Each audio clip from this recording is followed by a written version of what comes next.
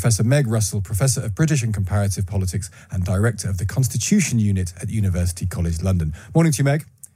Good morning. This process did not succeed, it would seem, because the House of Lords is not democratic or representative now. Well, the words that you read there about the first stage were exactly replicated from the Labour manifesto. And that manifesto emphasised that the first stage would be not dependent on any second stage, but they were planning a second stage. The first stage more or less happened in that they got rid of most of the hereditary peers, and then we've basically been arguing about the second stage ever since. I'm always struck by the amusing and very British thing that the only elected peers in the House of Lords are the hereditary peers that remained. Yes. Well, of course, it was never the intention at the start that any hereditary peers should remain. The bill that Labour originally published was a very short and simple bill to simply get rid of them all.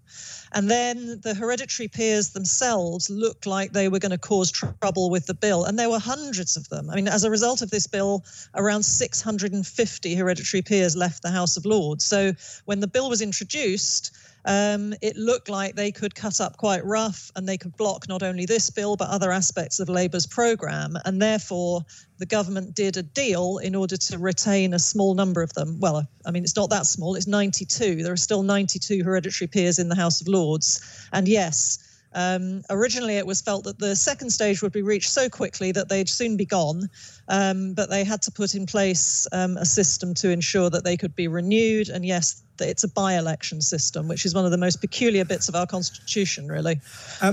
I suppose the argument around the House of Lords and getting rid of hereditary peers was to stop it being an establishment stitch-up. But the way that people are now elected to the House of Lords feels very much like an establishment stitch-up still.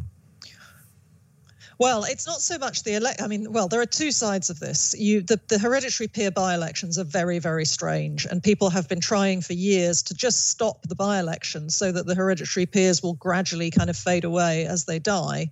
But the appointment system is also pretty problematic. I mean, earlier this year, we saw Boris Johnson putting in a list of 36 peers. There were some concerns about the nature of some of the names on that list, but also the balance between the parties and the overall number, because the House of Lords is getting bigger and bigger. So we really need some constraints on the patronage powers of the Prime Minister. But yes, I mean, it was seen as the Labour government wanted to reform the House of Lords because it was a long-term aim of Labour.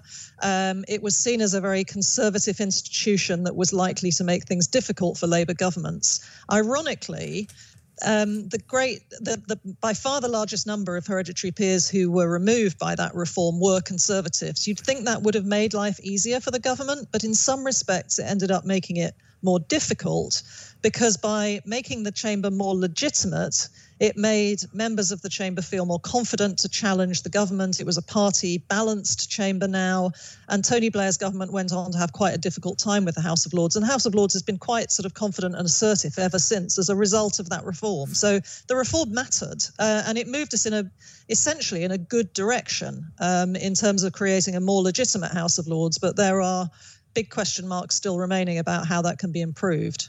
And that's a question that will carry on being debated. Meg Russell, great to speak to you this morning. That's Professor Meg Russell, Professor of British and Comparative Politics and Director of the Constitution Unit at the University College London.